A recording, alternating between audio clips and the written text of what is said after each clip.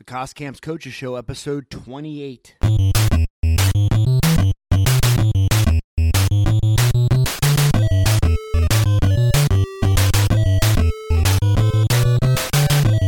Coaches, welcome to the Cost Camps Coaches Show. Today's guest, we have Coach Andy English. Coach English is currently the offensive coordinator at Lower Dauphin High School. Coach English started his coaching career at Palmyra High School. He was there for 3 years. He was a position coach there, then went to Bishop McDevitt High School for 3 years as a position coach. He then went to Trinity, was a defensive coordinator there for a year. Went to Harrisburg. He was a defensive coordinator there for 3 years. Then he went to Steelton High Spire, spent 5 years there as the offensive coordinator and one as a defensive coordinator. Then he went to Lower Dauphin, spent a year as an assistant position coach, and now he's the last season he was the offensive coordinator at Lower Dauphin. Coach English, welcome to the Cost Camps Coaches Show. I appreciate it, Mark. Coach English is I don't know if I've had any assistant coaches on yet, like any coordinators. I've had a strength coach, I've had retired coaches, but I think you're the first coordinator / assistant coach, if my mind serves me correctly. I think so. Well, I appreciate you putting me on as the first. No problem, man. So Coach and I worked together at Lower Dauphin, and his system in terms of our formations, what we do formationally, is excellent. It's awesome.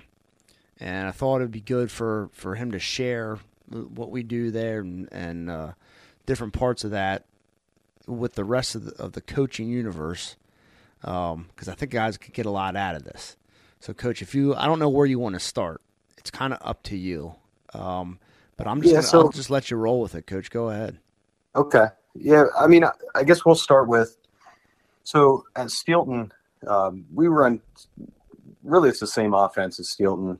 I installed it, maybe my third year there, and Irby and I kind of came up with this. We got the power spread from a college. Piggyback off of a lot of other people, like, most of us do. You steal the stuff that works for you and whatnot. But he and I were both defensive coordinators before we even thought about being offensive coordinators. So when we decided to put in this system, it really came down to what were the things that really annoyed us as defensive coordinators. And, one of the things was formations. And, we started off pretty basic. I mean, we ran a decent amount of formations. We ran unbalanced on a lot of our formations, and really it was just a tag. And then it just kind of expanded from there. So it's just one of those things that, formations, at least in my opinion, easy to teach. A lot of people ask us, how do we teach all those formations? How do the kids learn them all? And I'll be honest with you, I think it's probably one of the easiest things that we teach in our system. So I think a big part of it too is in practice. I've been part of teams, good teams too, where practice wasn't necessarily. I don't want to say it was. It wasn't like a slow pace of practice. There was still up tempo, but our practices at Lower Dauphin, our guys, we run no huddle, and our guys got to go, and you challenge them with that, and our guys got to be able to think on the run. So when they know when it's time to practice offense, they got to be ready to line up in those formations. I think that's a big part of it, Coach. Yeah, I mean, so I think if I remember correctly, I was just looking today. I think we ran 43 total formations this year. And really it comes down to we run a certain amount of base formations. Depending on the year and the personnel, we have 11 base formations, and then we have tags off of that. So really, if you can teach 11 formations, and we don't even run all 11 each year, it depends. Do we have an inline tight end or flex tight end? Can we use somebody as both? How many H-backs do we have, or super backs, what we call in our system? Are we doing double tights? So there's just a variety of things. And if you have a hybrid kid that can kind of play a position like that in high school, where maybe he can be an H-back and a tight end, it really gives you a little bit more flexibility in that regard. But Yeah, I mean, you teach, let's say, 8 formations, and let's say you have 4 tags off of each formation. So one tag is going to mean the same thing in every single formation that you run. So you're really not over teaching things, and that's really how it makes it easy for our kids to. And it was the same as Steelton too. I mean, you add a tag to it, and they know the formation. You add a tag, and I teach a Palmyra, so the Palmyra kids would say, "Well, yeah, I know your hand signals for the formations," and I said, "Yeah, I'll show you right now. I'll teach you every single one because it doesn't really matter. Those formations. I think looking at it from a defensive coordinator perspective, one of the things you do on a Monday practice, when the JV kids are at JV games, is you go over formations and how to line up to them, and that takes time. And if you overthink it because the team runs a lot of formations, sometimes you put yourself in a real stressful situation, and not necessarily tricking a defensive coordinator, but really just holding those kids accountable on a Friday night, or nowadays a Thursday night or a Saturday. But, we're not necessarily trying to trick the coaches, although we do want them working extra hard in, preparation through the weekend and in the beginning of the week until they get everything solidified. But it really comes down to, are the kids going to remember? And now, Mark, this is your first year of high school coaching, I think, and your time's very limited, right? We talk about time on task all the time. And, that's just one of those things that if we can get teams to spend more time on task thinking about what we're doing, we feel like it puts us in a pretty good situation, or at least a pretty good advantage to have some things open for us. You talked about tags. So when we're installing the formations, or when we're talking about formations, yeah, there is. I mean, you talked about 8 or 10 different. I mean, when I'm kind of like breaking it down in my head, for me it was easy to learn because to me it was only like 4 base formations, and when coach is talking about a tag. So, like, if he would say stack, it's going to tell a certain set of receivers that they're on top of each other. They're lining up on, stacked, just like you would say. So a tag like that, it's so simple for our guys because they know it, but it can be different for a defense that doesn't really see stuff. They don't see that on a normal basis. But then on top of that, Coach, it, this is kind of like a 2-part thing here. So that. The tags are huge. You mentioned that, but then to then use the alignments in order to run our offense and run our plays and spread the feel out. That's another thing too. Can you talk about like what you did, like the tags thing? Can you talk about?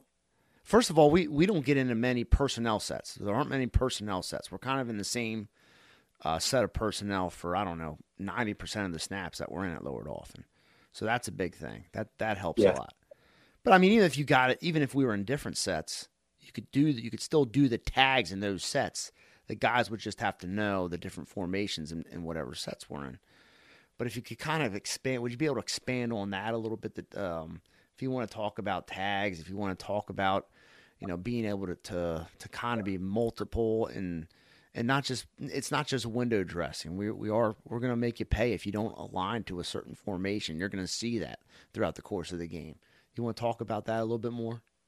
Yeah. So, I mean, I'll even, I don't mind saying our tags on here. It's not like it's going to help or hurt one way or the other in terms of, teams that we play against. But so let's say that we're doing unbalanced, and I'm yelling unbalanced from the sideline. So it's not like the kids can't hear me yelling it from the other team, but if I tag, let's say I go doubles is a base formation that everybody knows, or trips, and I go trips unbalanced. It just tells 2 kids that they have to adjust in that formation.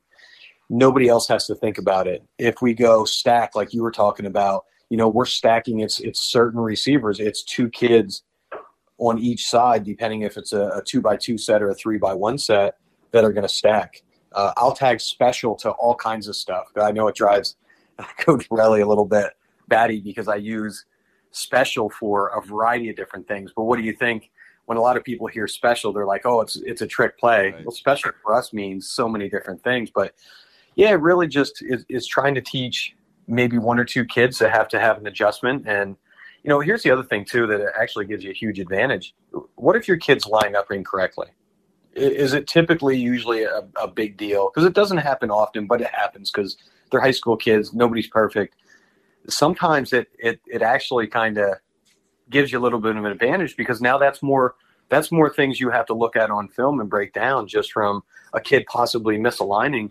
And because we're no huddle, if I call a formation, a kid's misaligned, I can just yell out in the field, or the quarterback can make that adjustment because the quarterback's really an extension of what we do anyway.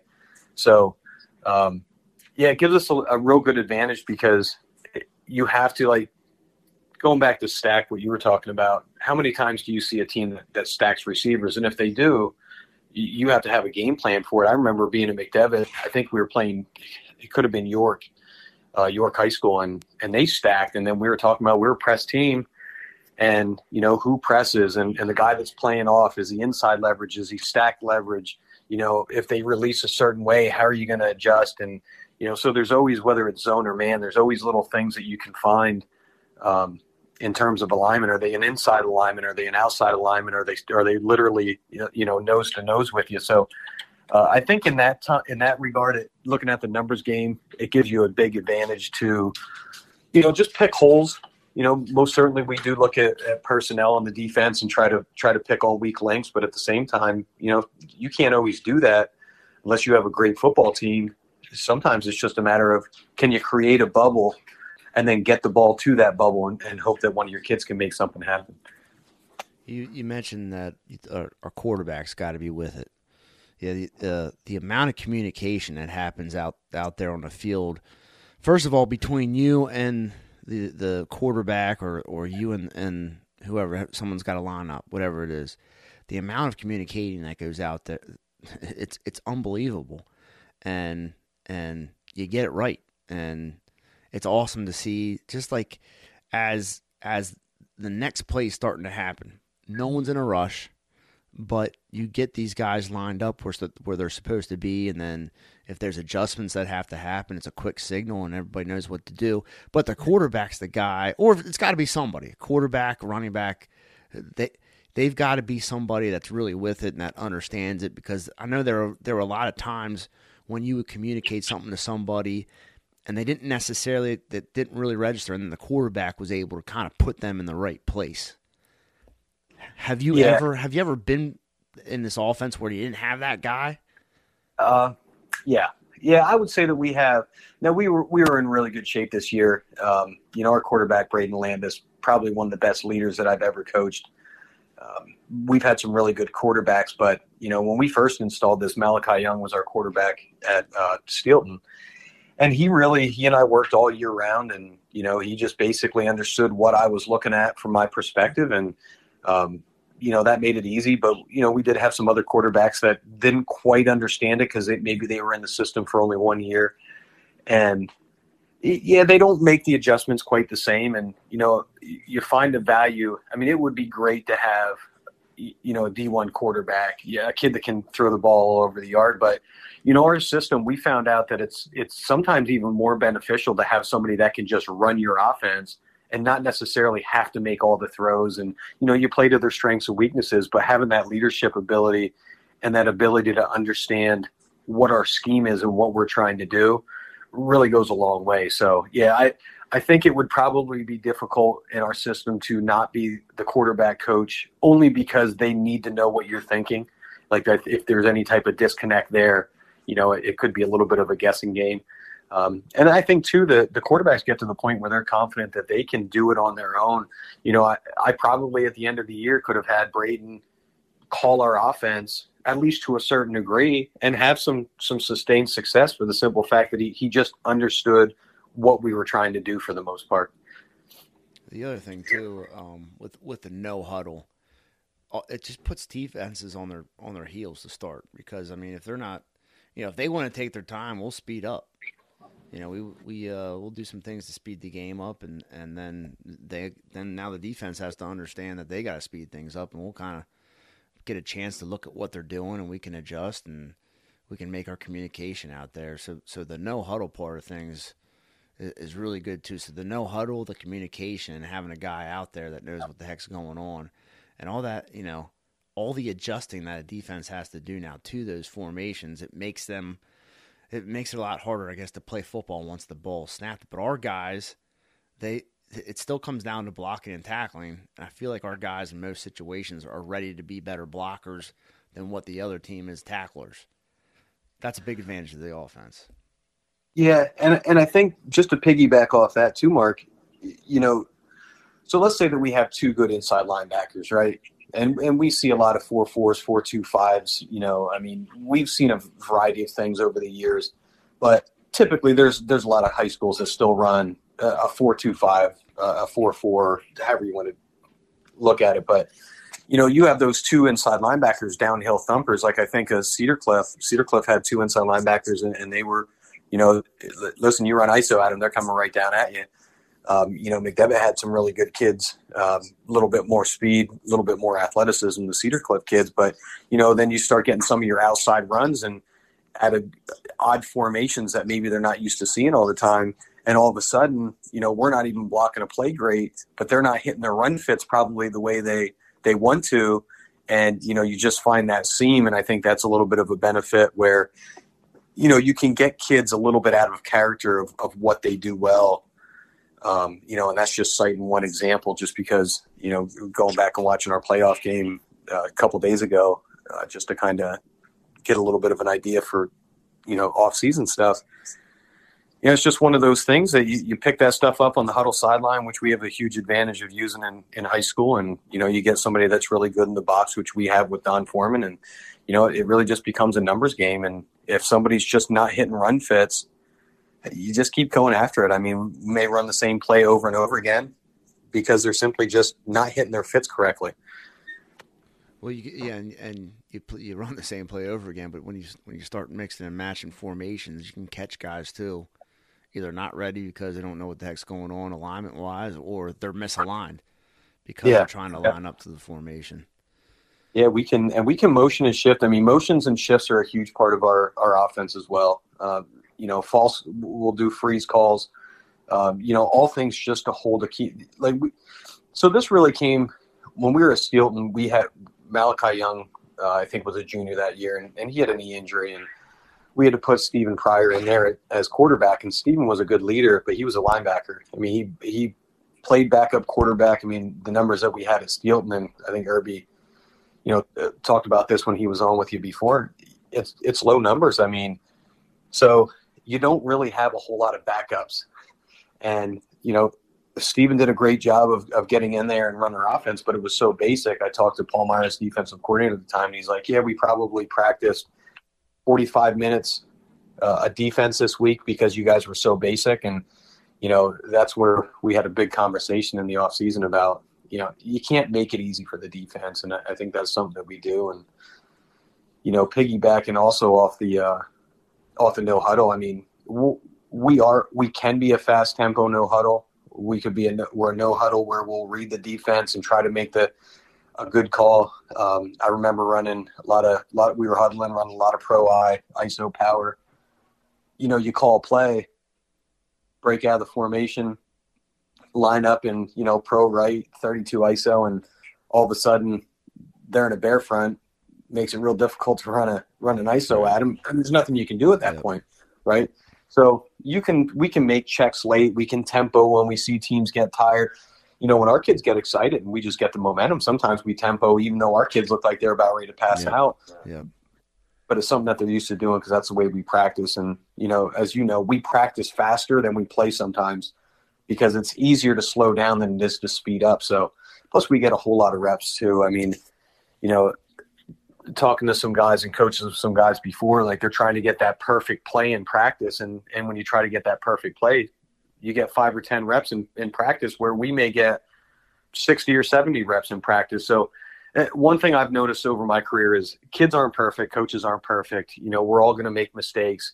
Let's try to adjust those on the fly, and it's hard, it takes a little bit to get used to, but you're not going to be perfect anyway. And in the games aren't perfect. Football is organized chaos, so you may as well just teach the kids to understand you better adapt to chaos because it's going to ensue as soon as that whistle blows because everybody wants to knock your head off. So, well, not just The nice thing about football, most teams are film in practice, so you can you don't necessarily have to adjust on the fly, but if you see a mistake, you can go back and you can watch it on film and show your players that way. I think we do a good job of taking advantage of that, where, we're not slowing down practice. We'll address it later in the film and then try to get it right in another practice. And if we don't, we'll scrap what we're trying to do. It won't be game ready, and maybe we'll wait the next week to do it. And I know you're really big on that. I'm really big on that, and I know Irby and I talk about that all the time. Not only do you film, you better put notes on there, and you better make sure your kids are watching it. And trusting kids to watch it, it doesn't always work. But if you can get a couple of your kids to watch it, you're never going to get 100%, at least not from my experience. But if you can get a couple of your kids to watch it, or you can revert back and pull it up on my phone at practice and show a kid, Look at this is what you did. This is why I was trying to correct you yesterday. So no point in sitting there and thinking that you weren't doing something wrong when you were. Here it is. And once the kids see it, man, it makes a big difference for them too, because I think they appreciate the fact that they can see what they did wrong. Easy learning tool for them. So yeah, huge advantage by taping practice, no doubt about it. But it's really important to get that immediate feedback at home. Make the notes on huddle, make sure you share it with the team and give them an opportunity to watch it, because we know teenage kids, their lives are busy. You got to get that stuff up early so they have every second that they can be able to learn from them. Not only are their lives busy, but they're squirrels. Their attention span is, they can't sit down and watch practice. They just can't, attention span wise. A lot of guys, they struggle with that. So like what you said about showing a guy just standing there and showing a quick play, something that you prioritize, something that has to be corrected, and you kind of show the player that's at fault, what they need to do, and they'll fix it. But if you do it like if you have in the context of an entire film session, then it might get lost in the mix. But yeah, the film in practice is big. Yeah. And I would think, being a teacher, I think has helped me become a really good football coach, because you learn how to deal with people. You learn different learning styles. That kids do not have a long attention span. Not most of them, right? Yeah. So, you want to try to hit the masses. You don't want to try to hit your bookworm, so to speak, that are going to put the time in, because that's just who they are. You want to hit the other kids. It's just like huddle sideline during a game. I can have two linemen arguing about who did what, who should have come off a double team, and I said, just tell them, listen, it was your fault. And if they try to argue, look, here's the huddle sideline, buddy. I'll show you. And they're like, okay, my bad. Football's emotional, right? Yeah. It's never personal, but kids get fired up. They're playing with emotions. A lot of coaches. We coach with a lot of guys that get really fired up and play and coach with emotions. So. So it's just one of those things. You just kind of, here you go. It's a great learning tool. Let's fix it. Let's move on. And switching gears here, you talked about working with quarterbacks and spending time with them. And I just had Coach Faust from Shippensburg was on here, and he mentioned he's not going to have a football with his team until May. He does that intentionally so the guys, they can weight train, they can take a little time with other sports, take a little time off of football. And now we'll incorporate a football at Lower Dauphin. We'll do some things here in April. But you spent a lot of time with the quarterbacks, and you haven't used the football. Are you able to go? Can you talk about that a little bit? What you're doing, like what you did in the winter time with the quarterbacks? Yeah, sure. So we typically, I like to try to give the kids until after Christmas break, just to get away. But when you had, we had a successful season from what Lower Dolphins had for at least a couple of years, and the kids were really excited to get back into it. I think some of them would have gotten back into it the next day if we would have allowed them to. But yeah, so one of the issues I've seen is everybody puts such an emphasis on throwing when their footwork's so bad. So, kids wanted to start early. I think we started right after Thanksgiving. So the end of November, and we worked on some of the most basic footwork drills and hip rotation and shoulder dissociation drills, and we just built on it. And basically what I got them up to was what they're going to do is a pre-practice warm-up, which is about a 15-minute warm-up, upper body exercises, like I said, the hip rotation with the shoulder dissociation, and just making sure that they're throwing with the proper base, because you could throw, but your base isn't very good. You're probably going to drop your hand under the ball, drop your elbow, ball's floating on you, things of that nature. And it's really, at least for us, it's more about the accuracy than being able to throw it all around the yard. So you're going to have some kids over the years that develop into that. You're not always going to have that. At least I don't think that we're probably always going to have that, although I think our future is pretty bright at the position. But, it really comes down to quick read, get the ball out of your hands. When teams start jumping that, we'll try to hit them over top and maybe give a little bit more of a progressive read. But really, it's just a matter of got to get that base down, because that's something that I noticed that we struggled with last year. And I've coached some kids that struggle with that in the past, and as soon as they get that base down, it seems like the throwing kind of takes care of themselves. So I would not let them throw for quite a few months, and then we'll get into throwing here next week, and then we'll get so many balls in. You'd hate to see their arms get and their shoulders start to get too sore too early.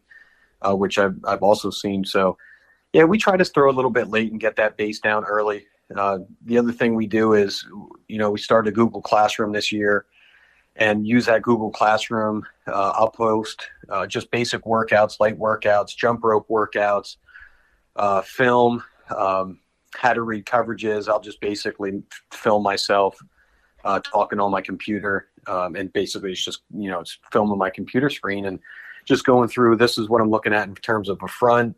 It doesn't matter if it's a 3-4, 4-3. Look at the guys in the box. How are they aligned? Look at coverages.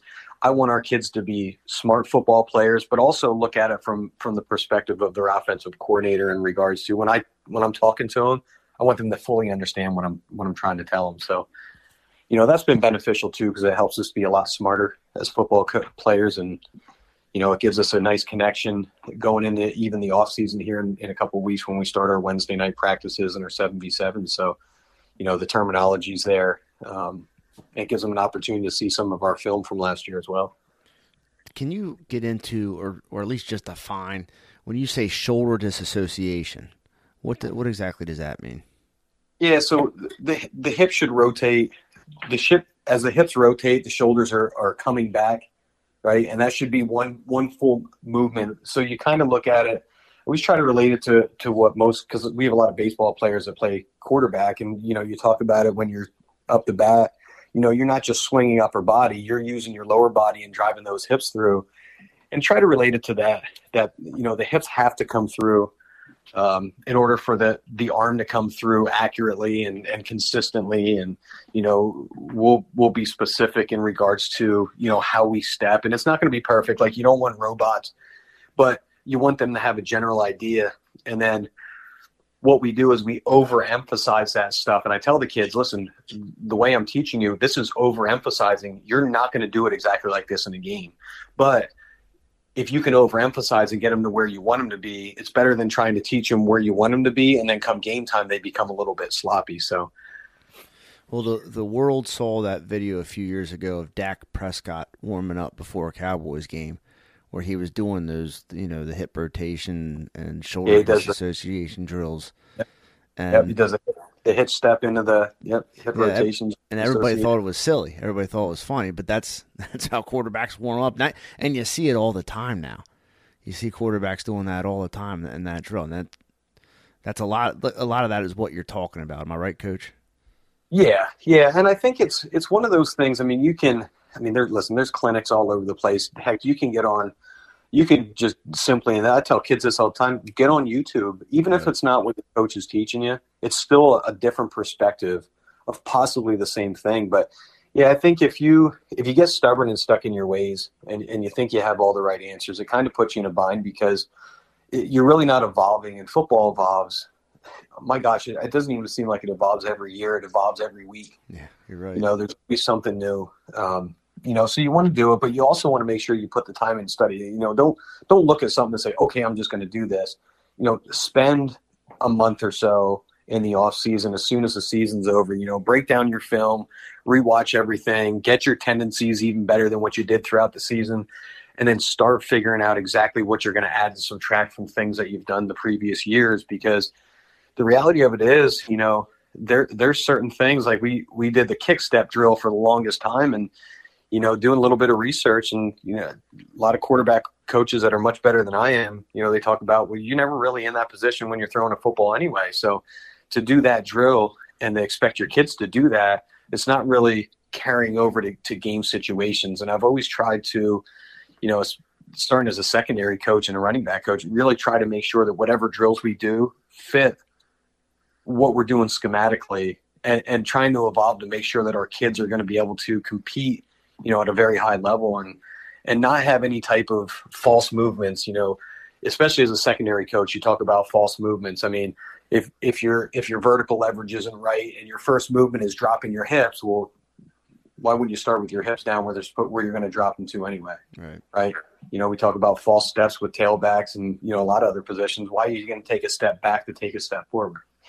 So it's about eliminating some of those wasted movements that are really, that split second could be a difference between a pick six and, and a touchdown. So. Well, Coach, I'm going to wrap things up there. I appreciate you coming on, dropping some knowledge. That was some good stuff. I appreciate you having me on, Mark. As always, you and I always like talking football, so it's always a pleasure. We've had a lot of on the show, we've had a lot of culture discussion and, what people are doing in the off season. That's a good, people have been asking about, real football stuff. And that was some real football stuff there. That was good. Well, it's always good to share. I mean, I've gotten a lot of stuff off of a lot of guys I've coached with and coached against over the years. And, I'm always happy to share. Hopefully it helps somebody. I mean, but listen, we got to rely on each other. I always look at it very prideful in the mid-pen. I always want to see mid-pen teams win. Obviously you want to win as an individual, your team, but, it's always prideful if you see a mid-pen team playing for, a state title or, working in states. So, we help each other out. I know, sitting down with Coach Myers from Middletown, we played each other. As soon as I left, we talked about things. He shared some offensive stuff with me, and I shared some offensive stuff with him. And, it's always good to learn from guys that are smarter than you. That's one thing that I always try to do. Well, Coach, we will have to do this again sometime. I appreciate it, but I'll let you go for tonight. Thanks for coming on, man. Absolutely, Mark. Thank you. Yep, I'll talk to you later. All right. See ya.